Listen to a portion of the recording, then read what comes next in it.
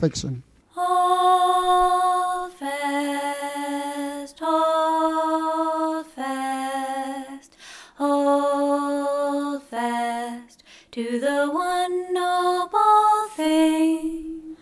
Hold fast, hold fast, hold fast to the one noble thing. Hello, listeners. I'm sending out weird chemical signals to you over the airs to communicate my salutations. Welcome to Last Refuge of the Incompetent. I am Root Node Gall, and I am Leaf Node Moses. I'm Ted. I'm not a node.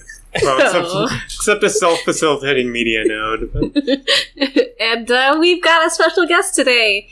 Hello again. Welcome back to the show. Liker of things, knower of plants, Marissa Wilson. Marissa, what part of the plant are you? I'm the bud. Ooh. We're all friends here. Yellow bud. Oh, why are we talking about plants, listeners? Well, that's because our theme this week is sentient plants. When plants attack / gain consciousness, or do they already have it? I don't know. We're going to talk about that later. Do plants think things? What do they think? Let's find out. Exactly. There's so much music. Ted, did you see that list I curated? Yeah, I looked at it. Based off of an article that I read.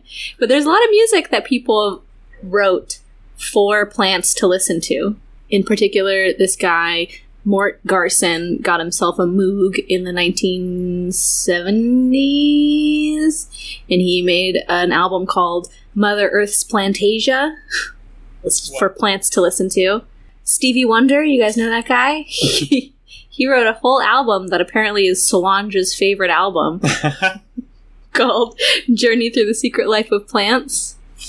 And, we're going to mention Little Shop of Horrors, and I like Little Shop of Horrors, so... I was Seymour in high school. Oh, in the play? Yeah. just every day during cosplay. Yeah, I can't pretend I wasn't very nerdy. Yeah, have you seen Little Shop of Horrors, Marissa? Yeah, I think the last time I saw it was in high school, when my high school performed it. Nice. There you go. But yeah, I know the Plantasia album and the Stevie Wonder album. I haven't heard the stuff that is made with the molecular frequency of plants. Sounds like it's probably pretty boring, but yeah. Also, it's B. Ashra's Music for Growing, specifically for nurturing hemp plants. Yeah. Sounds like a bunch of hippie nonsense. There's also there's an Australian band called the Triffids. Probably play a little bit of that. Oh, nice. Other than that, no idea. Marissa said we'll be talking a little bit later about this movie called Lil Joe, and you said the soundtrack is good, right, Marissa? I'm not sure it's so much of a soundtrack as just, a lot of intense drums every now and then. It's not like full songs, maybe. That yeah. Well, you should listen to the show that aired a week ago. There's a lot of just ooh, blue. Is that the Solaris soundtrack that you're imitating right now? Yeah. Great soundtrack. Yeah. Yeah, Little Joe, there's a lot of woodblock percussion and stuff. Oh yeah, every time there's a frame on Little Joe the plant, it's and it makes you feel very uncomfortable. Deepest pool of deepest blue shall swim to you. Morning never waits for you, shall wait for you. And the stars. Hey there, everybody. It's Gall again.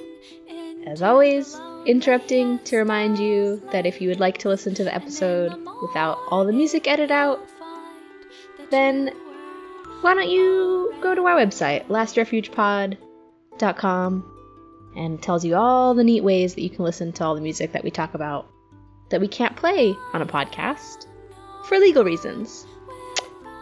And if you don't care, please enjoy the wonderful sounds of Focus Bird.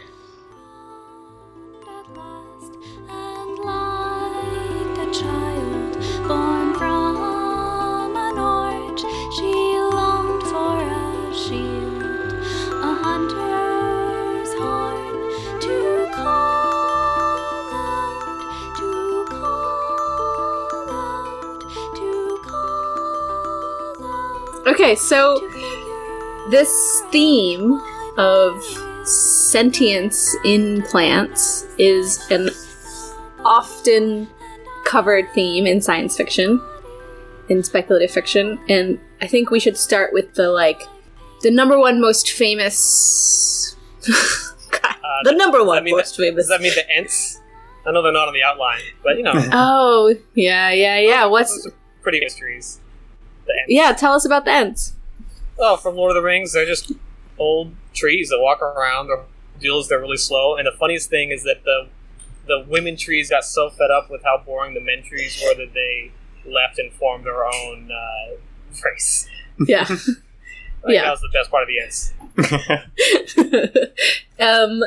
Correct. But Those we're are not talking about them. We're not talking about the Ents. No. We're talking about Day of the Triffids. 1951 post-apocalyptic novel by English science fiction writer John Wyndham. He published it to moderate acclaim. It wasn't very well known, but many years later, it became this kind of classic of science fiction, touted by the Times of London as having all the reality of a vividly realized nightmare. So the back cover synopsis is... I'm doing it. I'm making sure that happens every episode. So Bill Mason bandages over his wounded eyes, misses the most spectacular meteorite shower England has ever seen. Removing his bandages the next morning, he finds masses of sightless people wandering the city. He soon meets Gisela, another lucky person who has retained her sight, and together they leave the city aware that the safe, familiar world that they knew a mere 24 hours before is gone forever. But to survive in the post-apocalyptic world, one must survive the Triffids, strange plants that years before began appearing all over the world. Well, Triffids can grow to over 7 feet tall, pull their roots from the ground to walk, and kill a man with one quick lash of their poisonous stingers. With society in shambles, they are now poised to prey on humankind. Wyndham chillingly anticipates biowarfare and mass destruction 50 years before their realization in this prescient account of Cold War paranoia.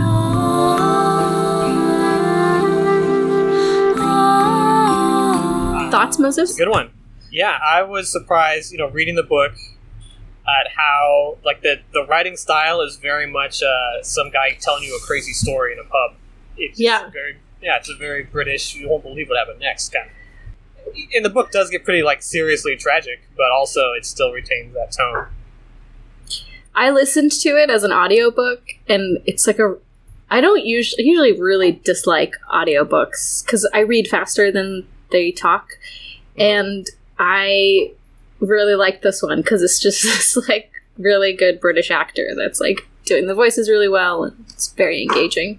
And I got it for free somewhere, so you could probably find it for free as well. I should say it's not explicitly told as a pub story, he doesn't address the reader directly, but this is what it feels like as you're reading it. Yeah, it's fun. For some inexplicable, I really like it. I really, really liked it. And there's a lot of issues there. Would you care to inexplicate? Well, it's a 1950s classic male sci-fi from a British guy. Okay, so there's a lot of weird female, representations that are slightly uncomfortable, but it's very charming, the book, and I like the characters that he creates. And there's this character Cocker, who's my favorite. He's so good. He's just this working man who's taught himself to code switch with the British middle class, and so he's talking about code switching without really realizing he's talking about code switching, but code switching through classes. And I don't know. That's good. It's a good book. That's all you're getting from me. What else? Yeah, it's good. It goes through a lot of... Well, it's about the society collapsing. And even though it's called Day of the Triffids and these plants are part of the book, it's not really about them. It's about a society trying to rebuild itself, and so... Yeah, it's a sociological book. We get a bunch of different groups of people, we need to help as many people as we can, or we need to fend for ourselves, and everyone who can't survive needs to go die, and that kind of stuff. there's also ambiguity in how the Triffids came to be, and also like how this weird meteorite / not meteorite shower like made everybody blind. So yeah, if that's really related to the Triffids or not. Yeah. So I guess the like speculation is that the Triffids, or the accepted theory is that, so this guy is narrating it is like a Triffid expert, and the theory is that the Triffids were like bioengineered, nuclear engineered by secretly by Russian scientists, and accidentally got spread around the world, and they're cultivated because even though, you know, they're these like possibly thinking really Somewhat poisonous dangerous plant, yeah, they're cultivated because they're like better than oil, right? Like they're they produce a highly nutritious oil. Like that's what they were engineered for, because there was a grand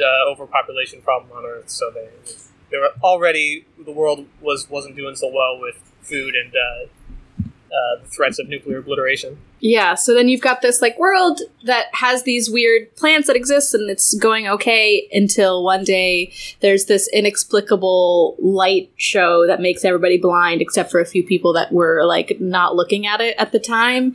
And now a bunch of blind people are wandering around, and there's like crazy big poisonous plants that are, you know, Attacking trying people. to eat them. Yeah. My few notes that like stuck out to me are mostly that it's like such a British story. Like the first thing this guy does when he gets out of the hospital is try to get as drunk as he can. Yeah, fine. Go to the pub across the street. Oh yeah, he goes to a pub, and like the owner of the pub is already getting like suicidally drunk, and just like picking out bottles blindly, getting upset that they're gin, and throwing them against the wall. Shit again. Yeah, it's very British. It's a very British story. There's this like a reference, like a lot of people think like, oh, okay, we'll just hunker down and try to survive, and then the Americans will come and save us. And this guy's like, you guys, the Americans are not coming to save you. Like they're also dealing with the same. This happened to everyone. My favorite thing about Wyndham's bio is that he'd been writing like pulpy sci-fi for American sci-fi magazines since the 30s under an assumed name, and then he released this under his own name, and like all the sort of promotion, none of the promotion for it mentioned that he had been an author for decades. It's like, that's not even mentioned. Here's a new talent. There's a few things that kind of make you uncomfortable, like at some point this Josella character is like, well, all women want babies. So you're just like, all right, Josella. Yeah. And there's like a weird polygamy implication for this one group of people that's like, the only way we're going to survive is if the men work hard and the women have babies with whatever man wants to put it in them. The goal is to repopulate the Earth. Also, the evil guy, there's like an evil guy towards the end who has to be a redheaded man. Oh yeah, that's so rude. That was mean. Yeah. Well, as I said, I didn't get it that far into the book, but did find it interesting that there's a character early on who's sort of who's been studying the Triffids, and he's sort of the first person who speculates that they're sort of intelligent. And I found it interesting that the way he talks about plant intelligence is actually pretty close to the way actual biologists studying plant intelligence now talk about it. Mm-hmm. Like when he gets challenged, are you saying they're like conscious, like as smart as us? And I'm like, no, they don't have to be. They just have to be able to do particular things. And like, yeah, he definitely measures intelligence in terms of problem solving in a way that some actual scientists do now. Yeah, I mean, there's this, like, we'll talk about it later in this episode, but there's this whole debate between plant biologists and plant scientists about the meaning of intelligence, and, like, this very, like, absurd... I mean, everybody's debating about the meaning of intelligence, but there's this absurd, like, you cannot say that plants are intelligent because only animals can have intelligence, or only animals can have some sort of consciousness, and it's like, all right, could you just relax with the meaning of words for a second? Like, anyway. Open your plant mind a bit. Yeah. he also speculates that one character, or this is why there's a theory out there about Day of the Triffids, that the Triffids somehow caused this meteor shower or whatever. And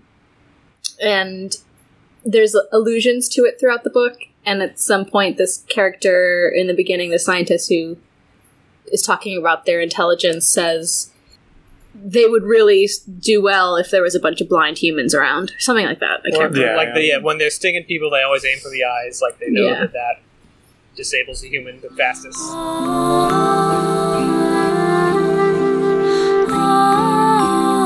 I don't think this is apocryphal. I think this is true, that he was actually inspired very closely by The War of the Worlds by H.G. Wells, and that Wells' working title for War of the Worlds was The Day of the Tripods, and then that's where Day of the Triffids came from, which it's very similar. Yeah.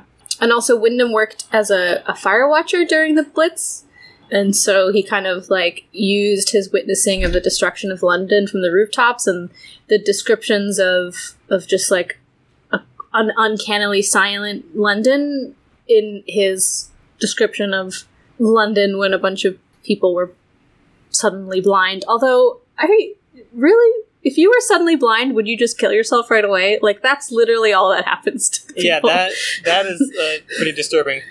Early in the book, that's the pattern. People always say, I'm blind, I give up on life, it's over.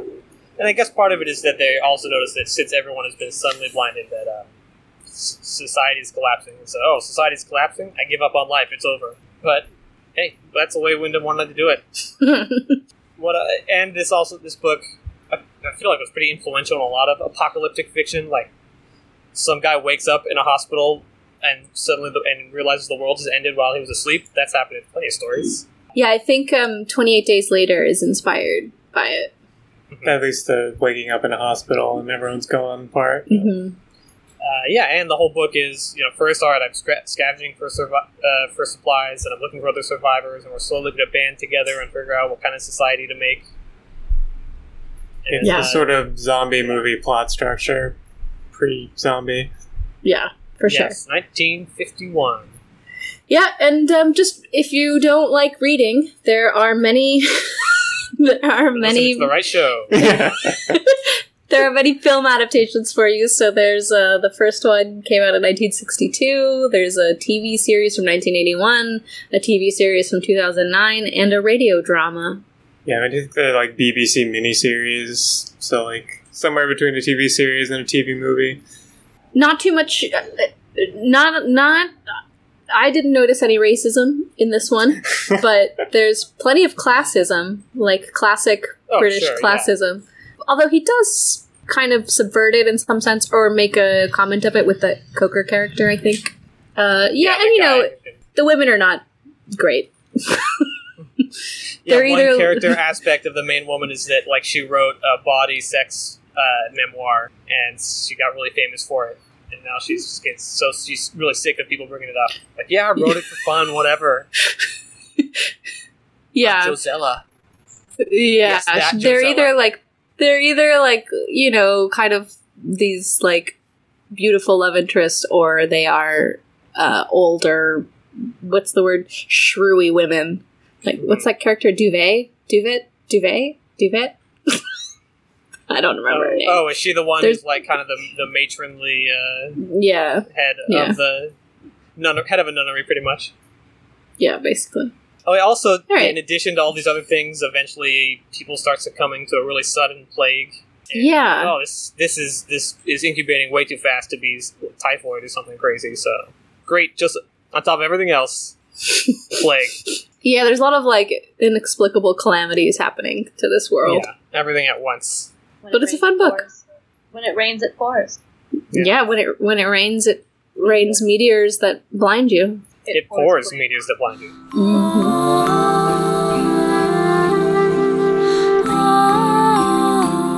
So we're talking about this whole genre of like almost like campy horror movies that are all about killer plants, because there's a lot of them.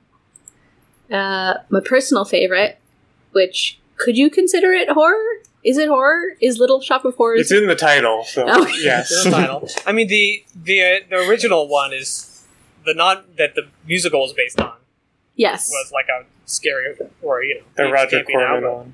Yeah. 1960 film, yeah. Yeah, Although for I those of you haven't that... seen that one. I haven't seen that one either. Ted, have you seen it? No. Ah. Should have.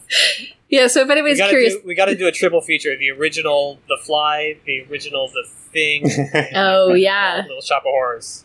That'll be fun. The original Wicker Man. Let's pause right now and watch all those. We'll be back in 8 hours. Yeah. So 1960 film directed by Roger Corman, followed by a musical from 1982, then followed by a 1986 film adaptation of the musical called Little Shop of Horrors, then apparently followed by a 1991 French-American TV series spin-off called Little Shop. Why? Why though? Not registered. Why is that don't know. necessary? Excellent movie. I don't think we need to explain the plot of it, because... Yeah, there's a total eclipse of the sun, and a nerdy, low-life plant keeper finds a weird plant, and then it grows so big it starts begging him for blood, and so he feeds it all the people he doesn't like. It's great.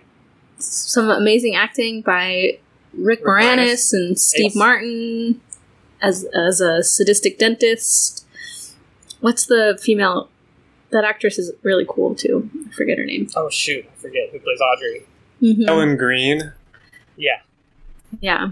Yeah, her performance is incredible. I think she played that same role in the Broadway musical. yeah. I think so. Yeah. And then there's Attack of the Killer Tomatoes as well, which I assumed was just like a regular. I thought it was just a regular horror film, but apparently it is a parody film of B movies, which I didn't know that.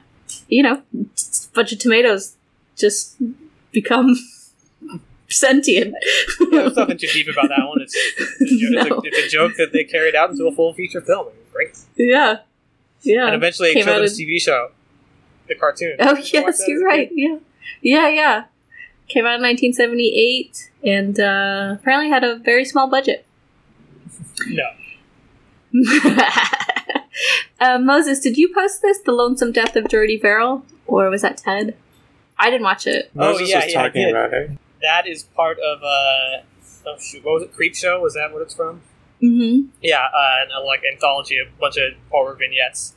And this was Stephen King, yes, the author, plays some hick sitting around in his trailer, and a meteor crashes in his backyard, and he goes like, "What the hell is that?" Weird green moss starts sprouting from this meteor, and it takes over his whole farm, and eventually starts growing on him, and it takes over his whole body. It's pretty cool. And it eventually takes over the Earth, so that's it. The end. The meteor crashes, and a moss eats the entire Earth's biosphere. Do you guys think that, like, writers and filmmakers do this, like, sentient plant thing because plants are actually, like, if you watch time-lapse of plants, like, they are so creepy and alien. Have you guys seen that Life episode of just the plants one? I used to show it to my students all the time, and it's like, it's so creepy to see, like, vines climbing, or just like how much movement these plants have. Like, it's ripe for weird, eerie, scary stuff. And I think a lot of it is trying to take us humans down a peg. We think we're so cool. There's so much hubris when nature could just turn us off at any moment. Mm-hmm.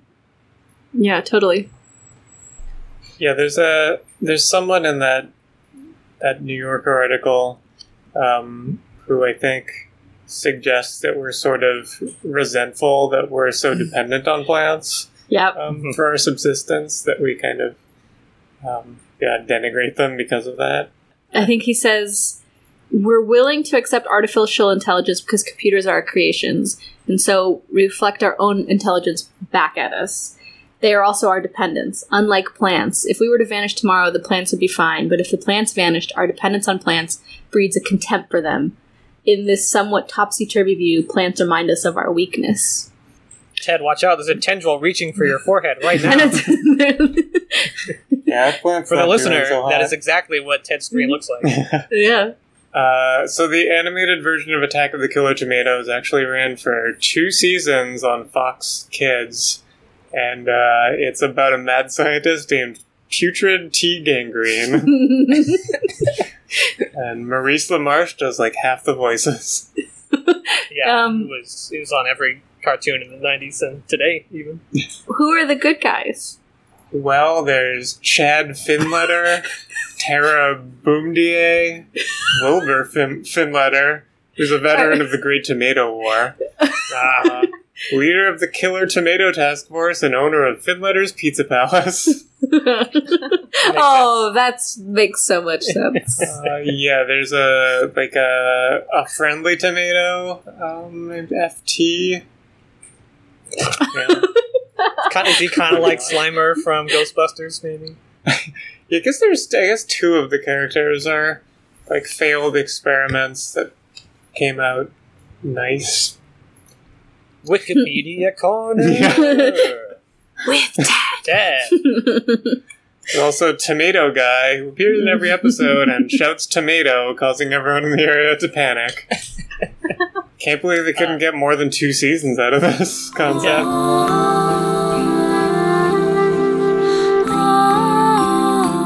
Alright guys, we're getting a little bit more contemporary now. We're talking about a book that came out in 2018 by a woman named Sue Burke called Semiosis. Take it away, Moses.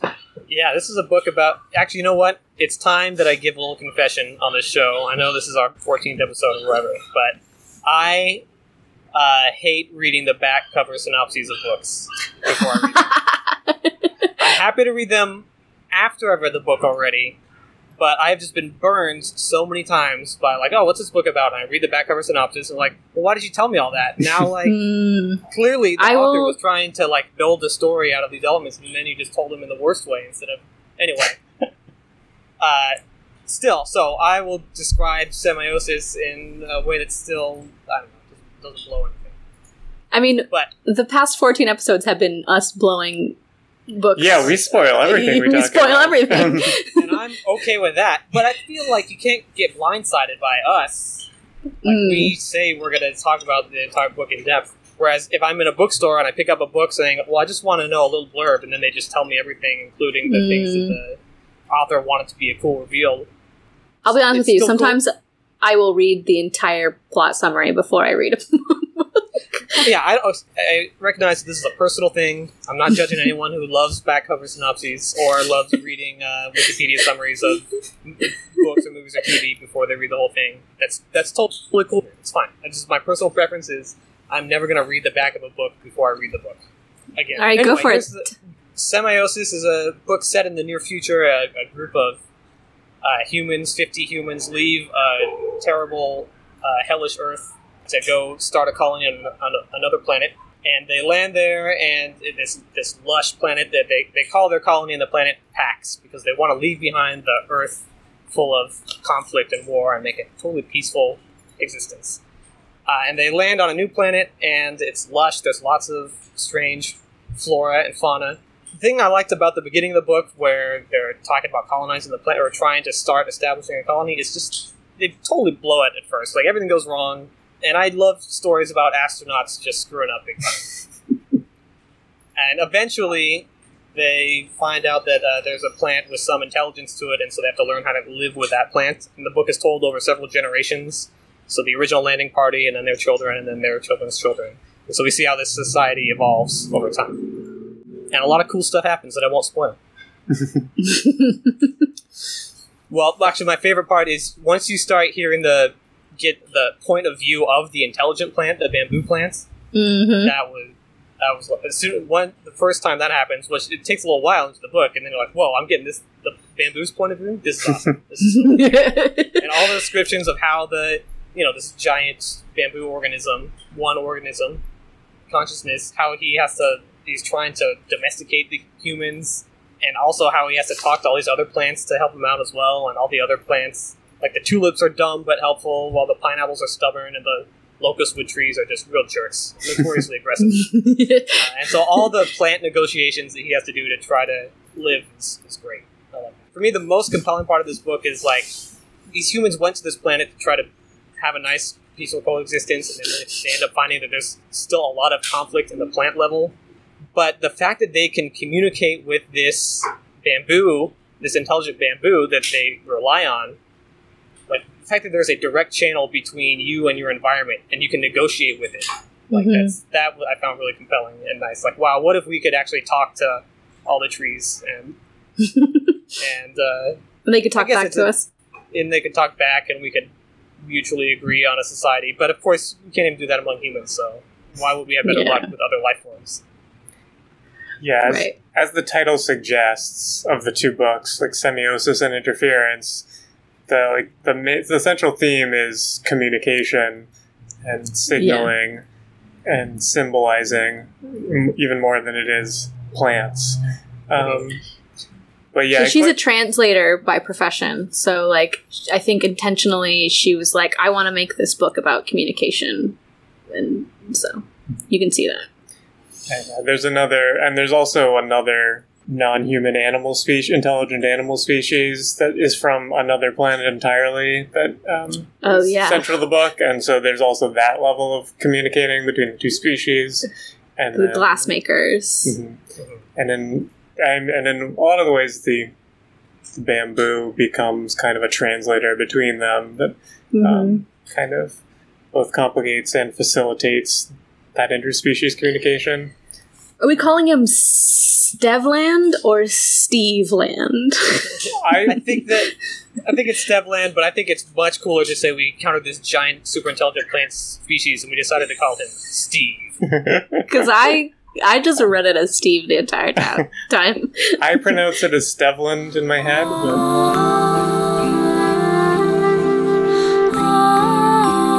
Marissa, what do you think? So I only read the first of the two. So maybe it changes a little bit in the second one. I thought it was interesting. Like you said, I actually thought that the elements around language were more interesting than like the interpersonal. I don't know. I wasn't super compelled by the relationships, or each time, because it also jumped between narrators each chapter. Yeah. Each time I was beginning to get into like the relationships, it changed before I ever felt like particularly satisfied. It was interesting. It like definitely all of those things that they're discovering about plants right now, intelligence, all that stuff. It definitely is going into that, and it's a cool explanation for folks. Some of it, like I don't know, studying biology, they focus a lot on trying to like create balance in this book, but in biology, we were always taught that balance equaled death. Steady state is nothing means nothing happens. Yeah, steady state is like not a good thing in systems.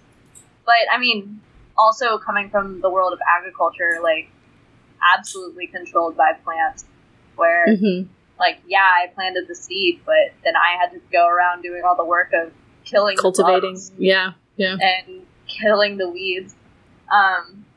It's also interesting that like they're choosing one plant to be friends with, but clearly all of these plants have intelligence. They have no problem like killing the weeds in their field, but they feel so deeply for this one. Kind of just like if plants have any level of intelligence, why are we concerned about the one that's most intelligent? It's kind of like people who won't eat pork because pigs are smart, but they're totally happy eating like cows and chickens. They like also have some level of intelligence. There's a quote in that article. So we've been referencing this article, and it's a New Yorker article written by Michael Pollan in 2013. Time is a flat circle, guys. So Michael Pollan went back into anyway. It's called The Intelligent Plant, and there's a quote in there where he's like talking to this one guy. I think it's Mancuso, who's like this one Italian scientist who's like really into the idea of plant intelligence, and he's talking about plant consciousness. So this isn't even Mancuso, maybe. There's this experiment that they've done where when a plant is injured or stressed, they produce ethylene, which is a chemical that works as an anesthetic. Oh God, say that word for me. Anesthetic on animals. Thank you. And so there's, Michael Pollan talks all about like ethical eating and all that stuff. And so he's like, so you telling me that plants can feel pain? And this guy Beluska, he's like, well, I mean, maybe. Like, so if plants are conscious, then yeah, they feel pain. And if you don't feel pain, you ignore danger and you don't survive. So pain is adaptive. But like the reality is that we live in the world where we have to eat other organisms. So, I mean, what are you going to do? This was me, like, high thoughts in high school, right? Thinking, like, I'm a vegetarian, but what if plants can feel too? I mean, according to some scientists, they can't, so. Yep. I don't know. It's an interesting thought. Rough day for all these vegans out here. Did anyone ever read the Roald Dahl short story, The Sound Machine? Yeah. That's a good one, and it's a very short story. It's just a guy who's working on a machine that can detect frequencies that humans can't hear. And he's tuning into it one day, and he hears all these little yips. And like, what is going on? And he realizes that his neighbor is cutting her roses, and every time she cuts one, he hears a little yip. And so he like zooms into that sound, and is like, oh my god, the plants. And then he goes across the street to this tree to do another experiment on it, this old tree, and he hits it with an axe and hears, instead of a yip, it's like a loud groan that's clearly pain. Like the yips could have just been surprise, I don't know, but this tree is suffering, and so he loses his mind, and he calls his friend to say, get some iodine, we gotta patch up this tree. Like bandage it as if it were a human wound. It's like, there, everything's gonna be okay, Obed. I swear I'll never hit you again. The end.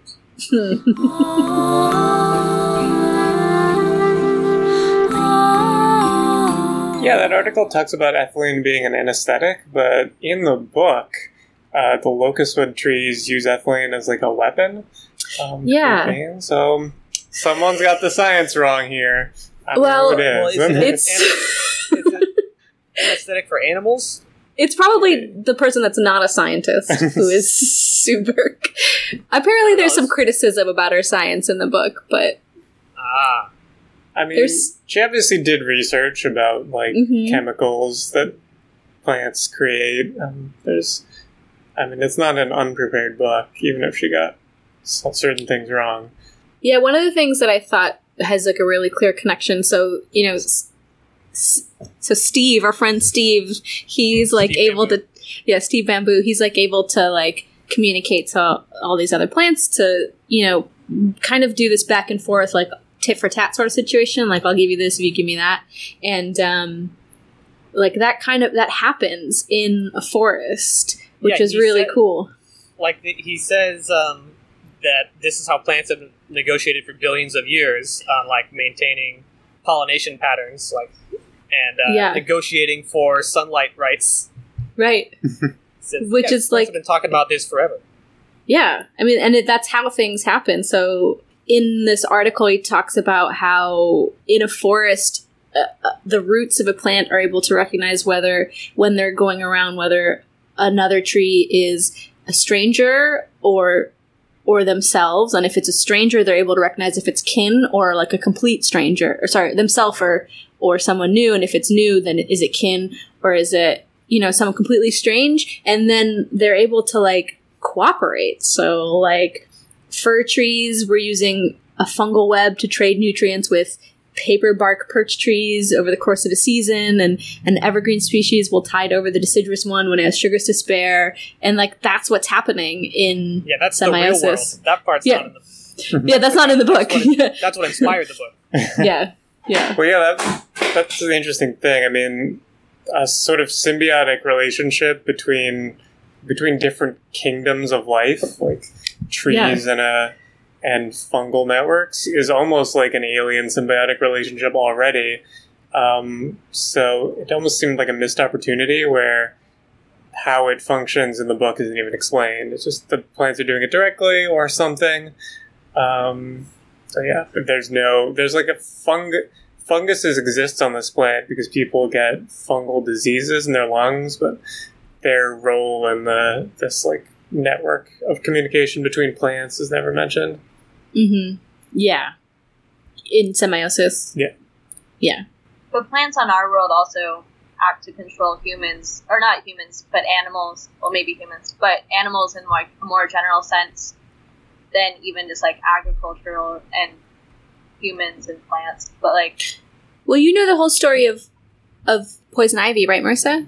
Do you know that no, one? I actually don't know the whole story of poison. So poison ivy is like a frontier plant for poison ivy is like an ally of the forest, and it is an enemy of the plains. And a human being wants a plains land and doesn't want a forest, because that's how we've adapted, like, to best cultivate our societies. And because a forest is big and scary, and it's not as easy to maintain.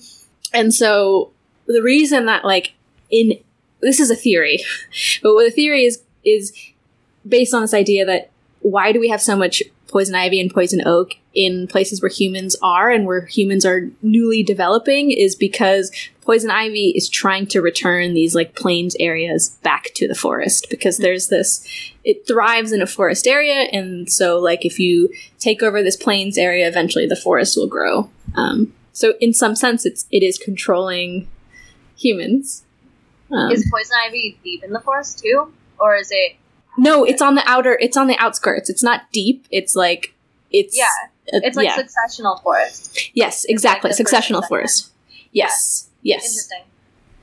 I was thinking about how cherry trees excrete like dewdrops of nectar in order to get ants to come to eat the aphids that are harming the cherry trees. Like, there are a lot of examples out there of these mechanisms that plants have created to get things to do their bidding for them.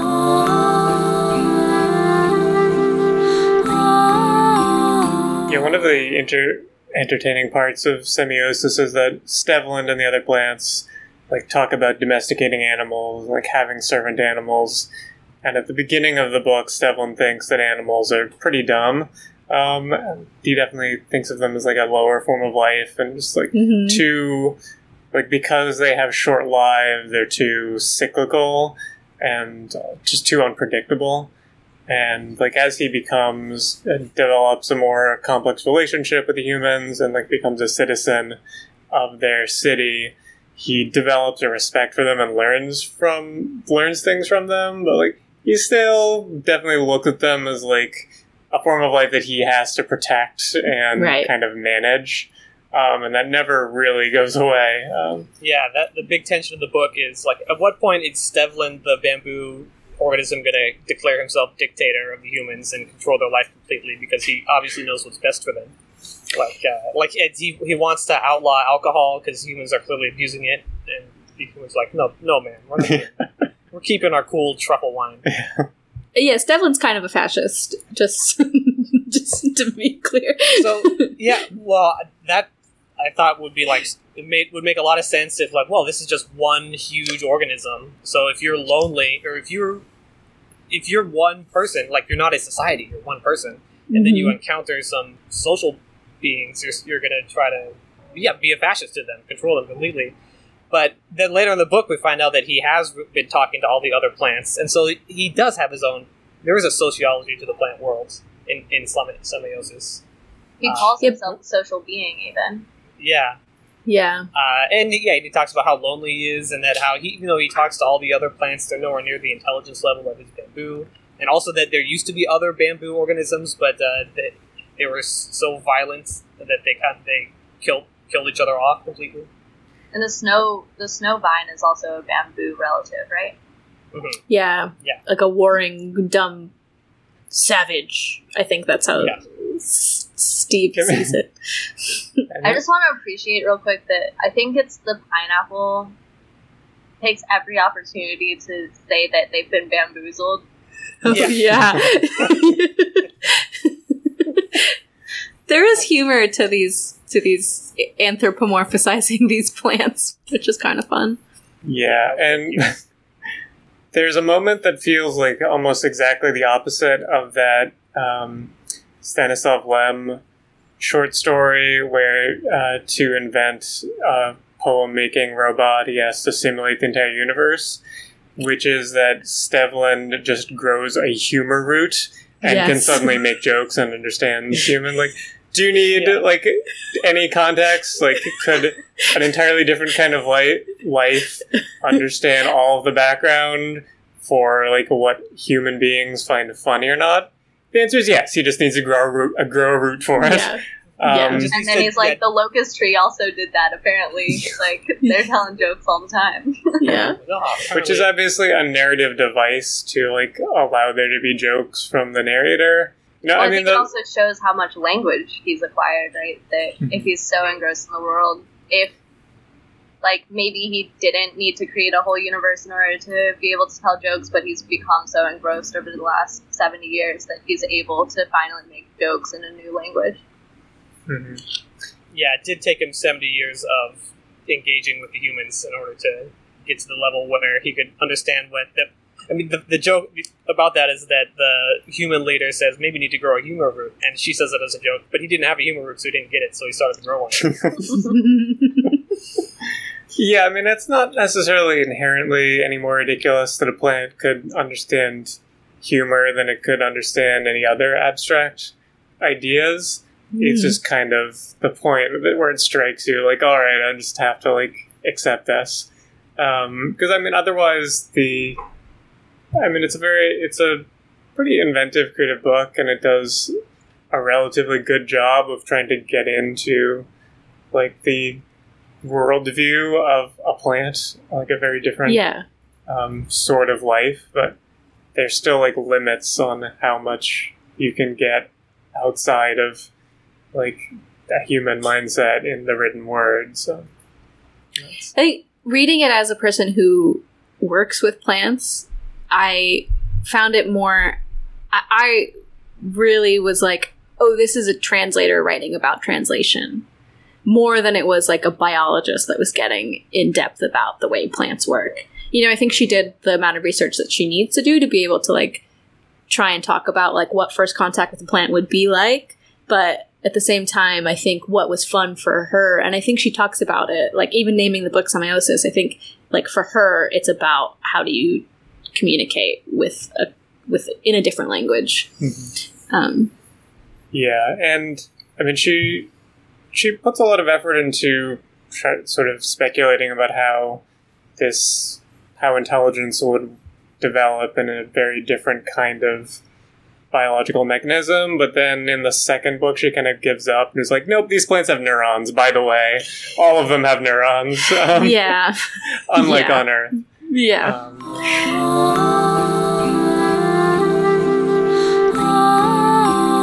And I mean, in the second book you also, it becomes clear how much prevailing technological ideas influence fiction and how we think in general so much. Where, like, computers and networks are definitely influences how she imagines this plant. Yes. And also, I mean, in the second book, Stevland starts to, like, interact with computer networks and control helicopters and stuff. Yeah, I think she's going under the basis that, like, plants generate electricity, and so she's, like, really running with that. Yeah. And yeah, by the time you've gotten to that point in the book, it's not objectionable. It's not like, oh, this is a bridge too far. My belief can no longer be suspended. Yeah, disbelief can no longer be suspended. And yeah, you're right. There's like a big trend now. I don't know if you guys have been to not recently, but when we were allowed to go to places. If you've been to like a museum, there's always this like, look at this plant making music show. Have you guys seen that where people like connect electrodes to plants and you can listen to the music that plants are making? So I think that existing, like, I could see how she started to develop this plant's ability to literally control all computers at all times. Yeah, well, you mentioned earlier that Stevland's bamboo species like used to have a society and then that crashed. And really all three of the main species in the book are experiencing, like, in a period after the collapse of their civilization, at least on that planet. Mm-hmm. So all three are sort of building their culture up again together. We didn't talk that much about the Glassmakers, but I really like them. Yeah, they're good alien. They're good, pretty good aliens. Yeah, they're not alien bad. enough to. Yeah. They're insectoid creatures that, they have like a simple written language, which is how the humans first communicate with the bamboo. And not in writing, they're split between like clicks and whistles on the one hand, and communicating by scent on the other hand, which again is like a dual semiotic system. Yeah, and it's how Stevland is able to communicate with them, and all that scent stuff factors in greatly. Yeah, Anyway. I kind of wondered all along, like, why were they even vocalizing if they could just be producing scent? Like, maybe... Yeah, between themselves. Yeah. Yeah, and also, like, early on when they're talking about how they're just, like, really unfazed, like, I couldn't tell if that was, like, as we got further in, if they were just producing those smells because they were communicating so much, or it seems that it would, like, hygiene would be really important to you. The way you communicated was through smell, right? Isn't there... yeah. Oh. Well, they I also think- just okay.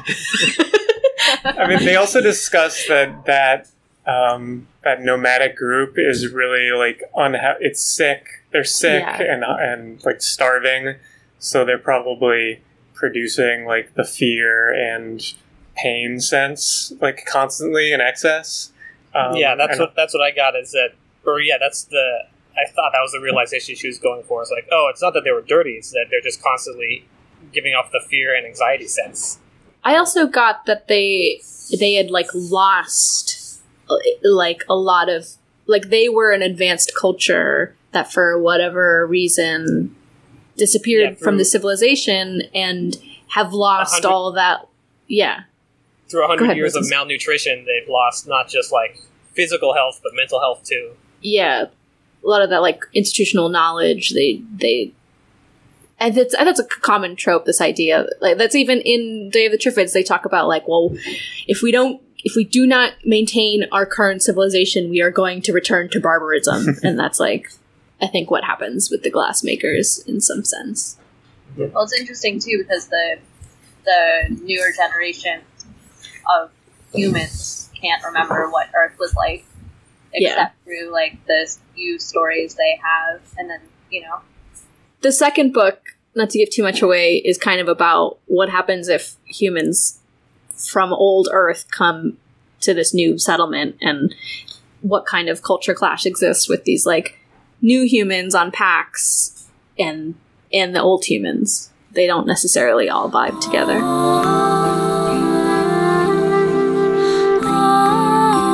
Yeah, the anthropological elements of it often reminded me of Ursula K. Le Guin, as well as like the language stuff.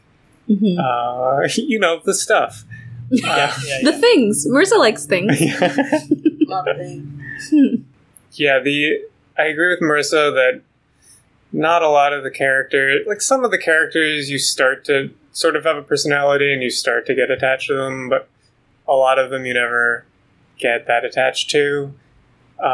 Also, the dialogue, it's sort of, so in Aurora, that Kim Stanley Robinson book, like the children who grow up on the generation ship that's going to another planet, like because of the conditions in which they grow up, they're like not as smart as their scientist astronaut parents, and they speak in kind of a much more simple way. And I was kind of wondering if that was what was being done here on purpose, because a lot of the characters seem to like talk pretty simplistically, but I don't know if that was purposeful or if she just wasn't interested in writing like complex dialogue. Like concepts and linguistics are like the first folks who make it to a place. They like create like a half language. Like what is it? Creole. Isn't it a pidgin? First the it's a pigeon, time? Yeah. And then the second time, like, you are actually able to, like, have more sophisticated communication because as children you learn you create grammar naturally, and that becomes a Creole. So it honestly, like, from the linguistic side, it would seem like she wouldn't want to be doing that. I think that might actually just be the way that she is able to write. Well, there's Not to, tiny diss, but yeah, maybe she tried to get around it by making the original expedition totally international, and so a lot of them were English second language speakers, but they chose English as the official language. Yeah, I mean, in many English is best. Sorry. In many of the situations, there's good reason for people to be speaking more simply because they're like speaking across language barriers, often interspecies or even interkingdom barriers. And yeah, the first expedition like all learns English, and the second expedition in the second book, like everyone in North America has died for dumb reasons, so English is no longer a living language, so they all learn like classic English from centuries ago to be able to speak with the original colonists. So there's good reasons why everyone in the book is often would be speaking in like a simplified version of their language. It just does, I think, sort of work against developing like a richer characterization, like sense of the characters, because I feel like they could have dug in more too about how, like in English, it's you are a human or you are a thing, but in a lot of languages on Earth now, that's not actually the way that language is like evoked. Like that's not how people understand the world because of their language. That maybe it would have been a lot easier for everybody to jump on board with the plants being sentient if there are a lot of native languages in North America where what we call plants and animals are given personhood, and we describe it in English as personhood because personhood is people are the only way that we can understand value, but like how that difference might have been, I feel like they could have gone into. I can't remember if Octavo was English speaking originally. Oh, don't believe so. I think there's some reference to him speaking it as a second language. I didn't look too much into it, but I'm curious to see. I mean, she is a translator. I'm curious to see what language she translates. You know what I mean? Like, just because she's a translator doesn't mean she knows everything about linguistics. It's true. It's only Romance languages that forget about it. Yeah. But if you're writing a book about language, you'd expect, All right, Marissa. Why don't you go write a book about language? Yeah. Okay. No, I'm just saying, like, she did a lot of research into plants. You're right. Yeah, I think there's certain more experimental avenues she could have gone down. For example, like the pacifist language could have developed in a direction that talks about non-animal life in like a very different way, because they live this life that's structured around this sentient plant that helps their civilization. Yeah, that's a good point. And she has the sentient plant as a narrator. Like, she could have written it in a very experimental way that tried to capture what a plant would think like what their internal conscious grammar would be like. Instead, she went for something readable, which is understandable. You want to sell books. Yeah, that other task is very hard. Yeah. It seems like Sue Burke is largely a Spanish translator. There you go. That would make sense. That's what I'm finding on her Wikipedia. Oh God, another Wikipedia corner moment? Double duty today.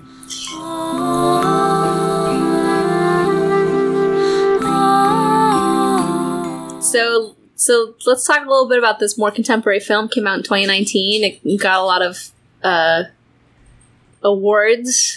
It's a internationally co-produced drama film directed by Jessica Hausner about a woman named Alice, a single mother, a dedicated senior plant breeder at a corporation engaged in developing new species. Against company policy, she takes one home as a gift for her teenage son, Joe. What do you guys think, people that watched it? Yeah, as we were kind of talking, I think, before we started recording, it's one of those, like, more recent horror movies that does a lot with, like, mood. Mm-hmm. It gets a lot of creepiness out of color schemes, which I found interesting. Yeah. Like, the plant scientists wear just colors that are slightly wrong. Like, their lab coats are kind of Liberty Green that Yeah. shade that the Warren campaign used. And Yeah. these other, like, earth tone pastels with it. And it just, like, there's something, it's just off enough to make you unsettled. And yeah, the other interior design they use, it's, like, just a little too colorful, where it's sort of unrealistic. Mhm. And yeah, the soundtrack that's not quite music, it's just, like, drumming or percussion. And then a lot of children, like, talking in a slightly unrealistic way. Incredibly unrealistic. Yeah, way. really. Like, are they mind controlled by a plant, or is this just slightly off? Mhm.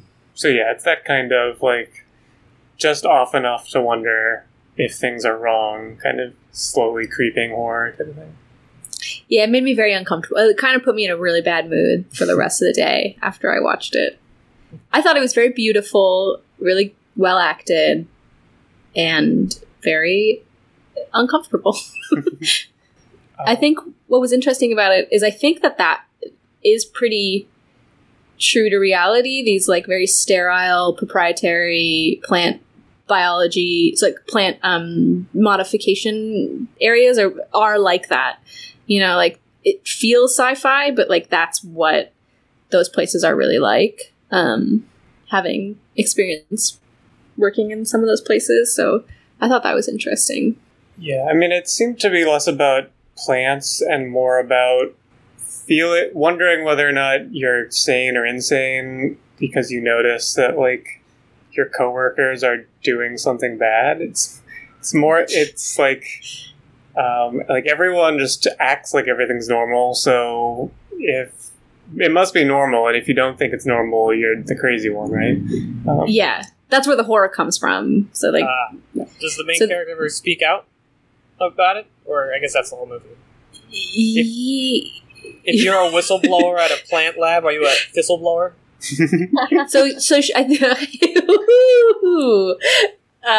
So she tries to, and the problem is that you can't figure out if everybody has been mind controlled by this plant, little Joe, to, like, put down her whistleblowing, because this plant has been modified to not be able to reproduce, but it's a biological imperative to reproduce, and so it subverts that by, you know, it makes everybody happy. That's the whole point of the plant, but also it mind controls them so that they become tenders and propagators of this plant. And so the main character is, like, once she kind of, I mean, she designs this plant, but once she kind of, like, figures out what might be going on, she starts to talk about it, and everybody's like, what are you talking about? That's insane. Like, you're being crazy. We're all fine. And you can't tell if they're all fine or not. So there's, like, almost like a Freudian or a psychoanalysis element to this whole movie, where you can't tell if she's, like, hiding her true feelings for what would make her happy, and then just finally being able to be happy at the end, or if the plant made her do the things that she did to quote unquote be happy. Anyway, I thought it was cool. It's a fun movie. It feels in the tradition of, well, the recent tradition of, like, single mother psychological horror films, like The Babadook. Yeah. A lot of it is this horrible thing happening, or is this woman crazy? What is that, Kevin? There's something you should know about Kevin, or something? We need to talk about Kevin. We need to talk about Kevin. I haven't seen it. I think it feels like that. Yeah. There's a quote that I really liked that by this ethnobotanist Tim Plowman. He said, "Why would a plant care?" Oh, so they're talking about, like, the secret.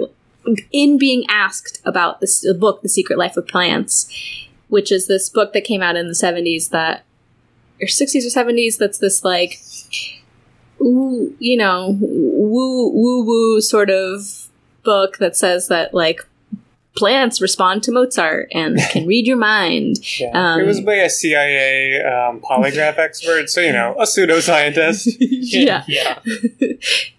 So he says, why would a plant care about Mozart? And even if it did, why should that impress us? They can eat light. Isn't that enough? Which I think is yeah, man. Like, we should start thinking about how all the cool things that plants can do that we can't do. And how that's a form of intelligence. Composed a sonata? Well, I trained a bee to fly into me and pollinate my neighbor. Yeah, exactly. That was since I was a kid, one of the superpowers I wanted would be to have like a patch of chlorophyll so I could photosynthesize whenever I needed to. For some reason, I was imagining well, if I ever got lost in the desert, then I'd be fine. But you'd still need water. Yeah, I didn't think through it that far. But, yeah, the equation includes water in photosynthesis. It does. How? What is it like? What is that whole phrase of space queer feminism scarcity? Luxury gay space communism. Fully automated luxury gay space communism. Yeah, like I don't our want the automated part. I want manual luxury gay space. What is steampunk at that point? Post scarcity society, plants, I guess they have nutrients that they have to get, but we'd be so much further along if we could just eat sun. It's transhumanism conversation. Yeah, gene editing ourselves so that our skin could photosynthesize seems like it would come up a lot in science fiction, but I've never. In this one, it kind of did, right? At some point, she's like, as one of the characters and Steve are having a conversation in semiosis where like I can edit that in for you. Steve was saying like I can fix you like that so that you can be like me too, and I'm gonna get ears in the mouth.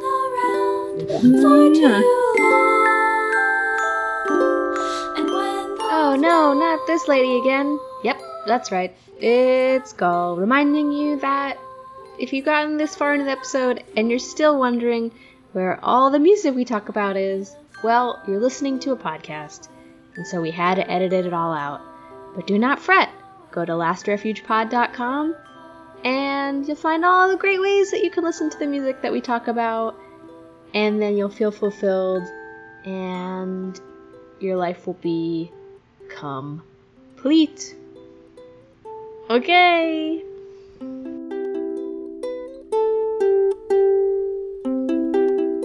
Thanks for coming, Marissa. You're welcome back anytime we talk about things, because we know how much you like them. I love things. I love things and I know about plants. So yeah, anytime. We'll link to some stuff on lastrefugepod.com. And send us an email at thelastrefugeoftheincompetent@gmail.com with a plant. Send us a plant. Yeah, your favorite plant, whatever it is. Mail you a plant too. That email address. Leave us a voicemail, 805-253-3091. Actually, this is a genuine request, so we will be doing another compilation episode soon, and if you have a recommendation... music only. Yeah, like music and film stuff, and then some recommendations. So if you are knowledgeable, or not even that knowledgeable, if you have a recommendation that doesn't suck, give us a call, 805-253-3091, and we might put you on the air if you want to be on the air. Oh, yeah. Sweet dreams. All right, that's it. Sweet dreams and competitors.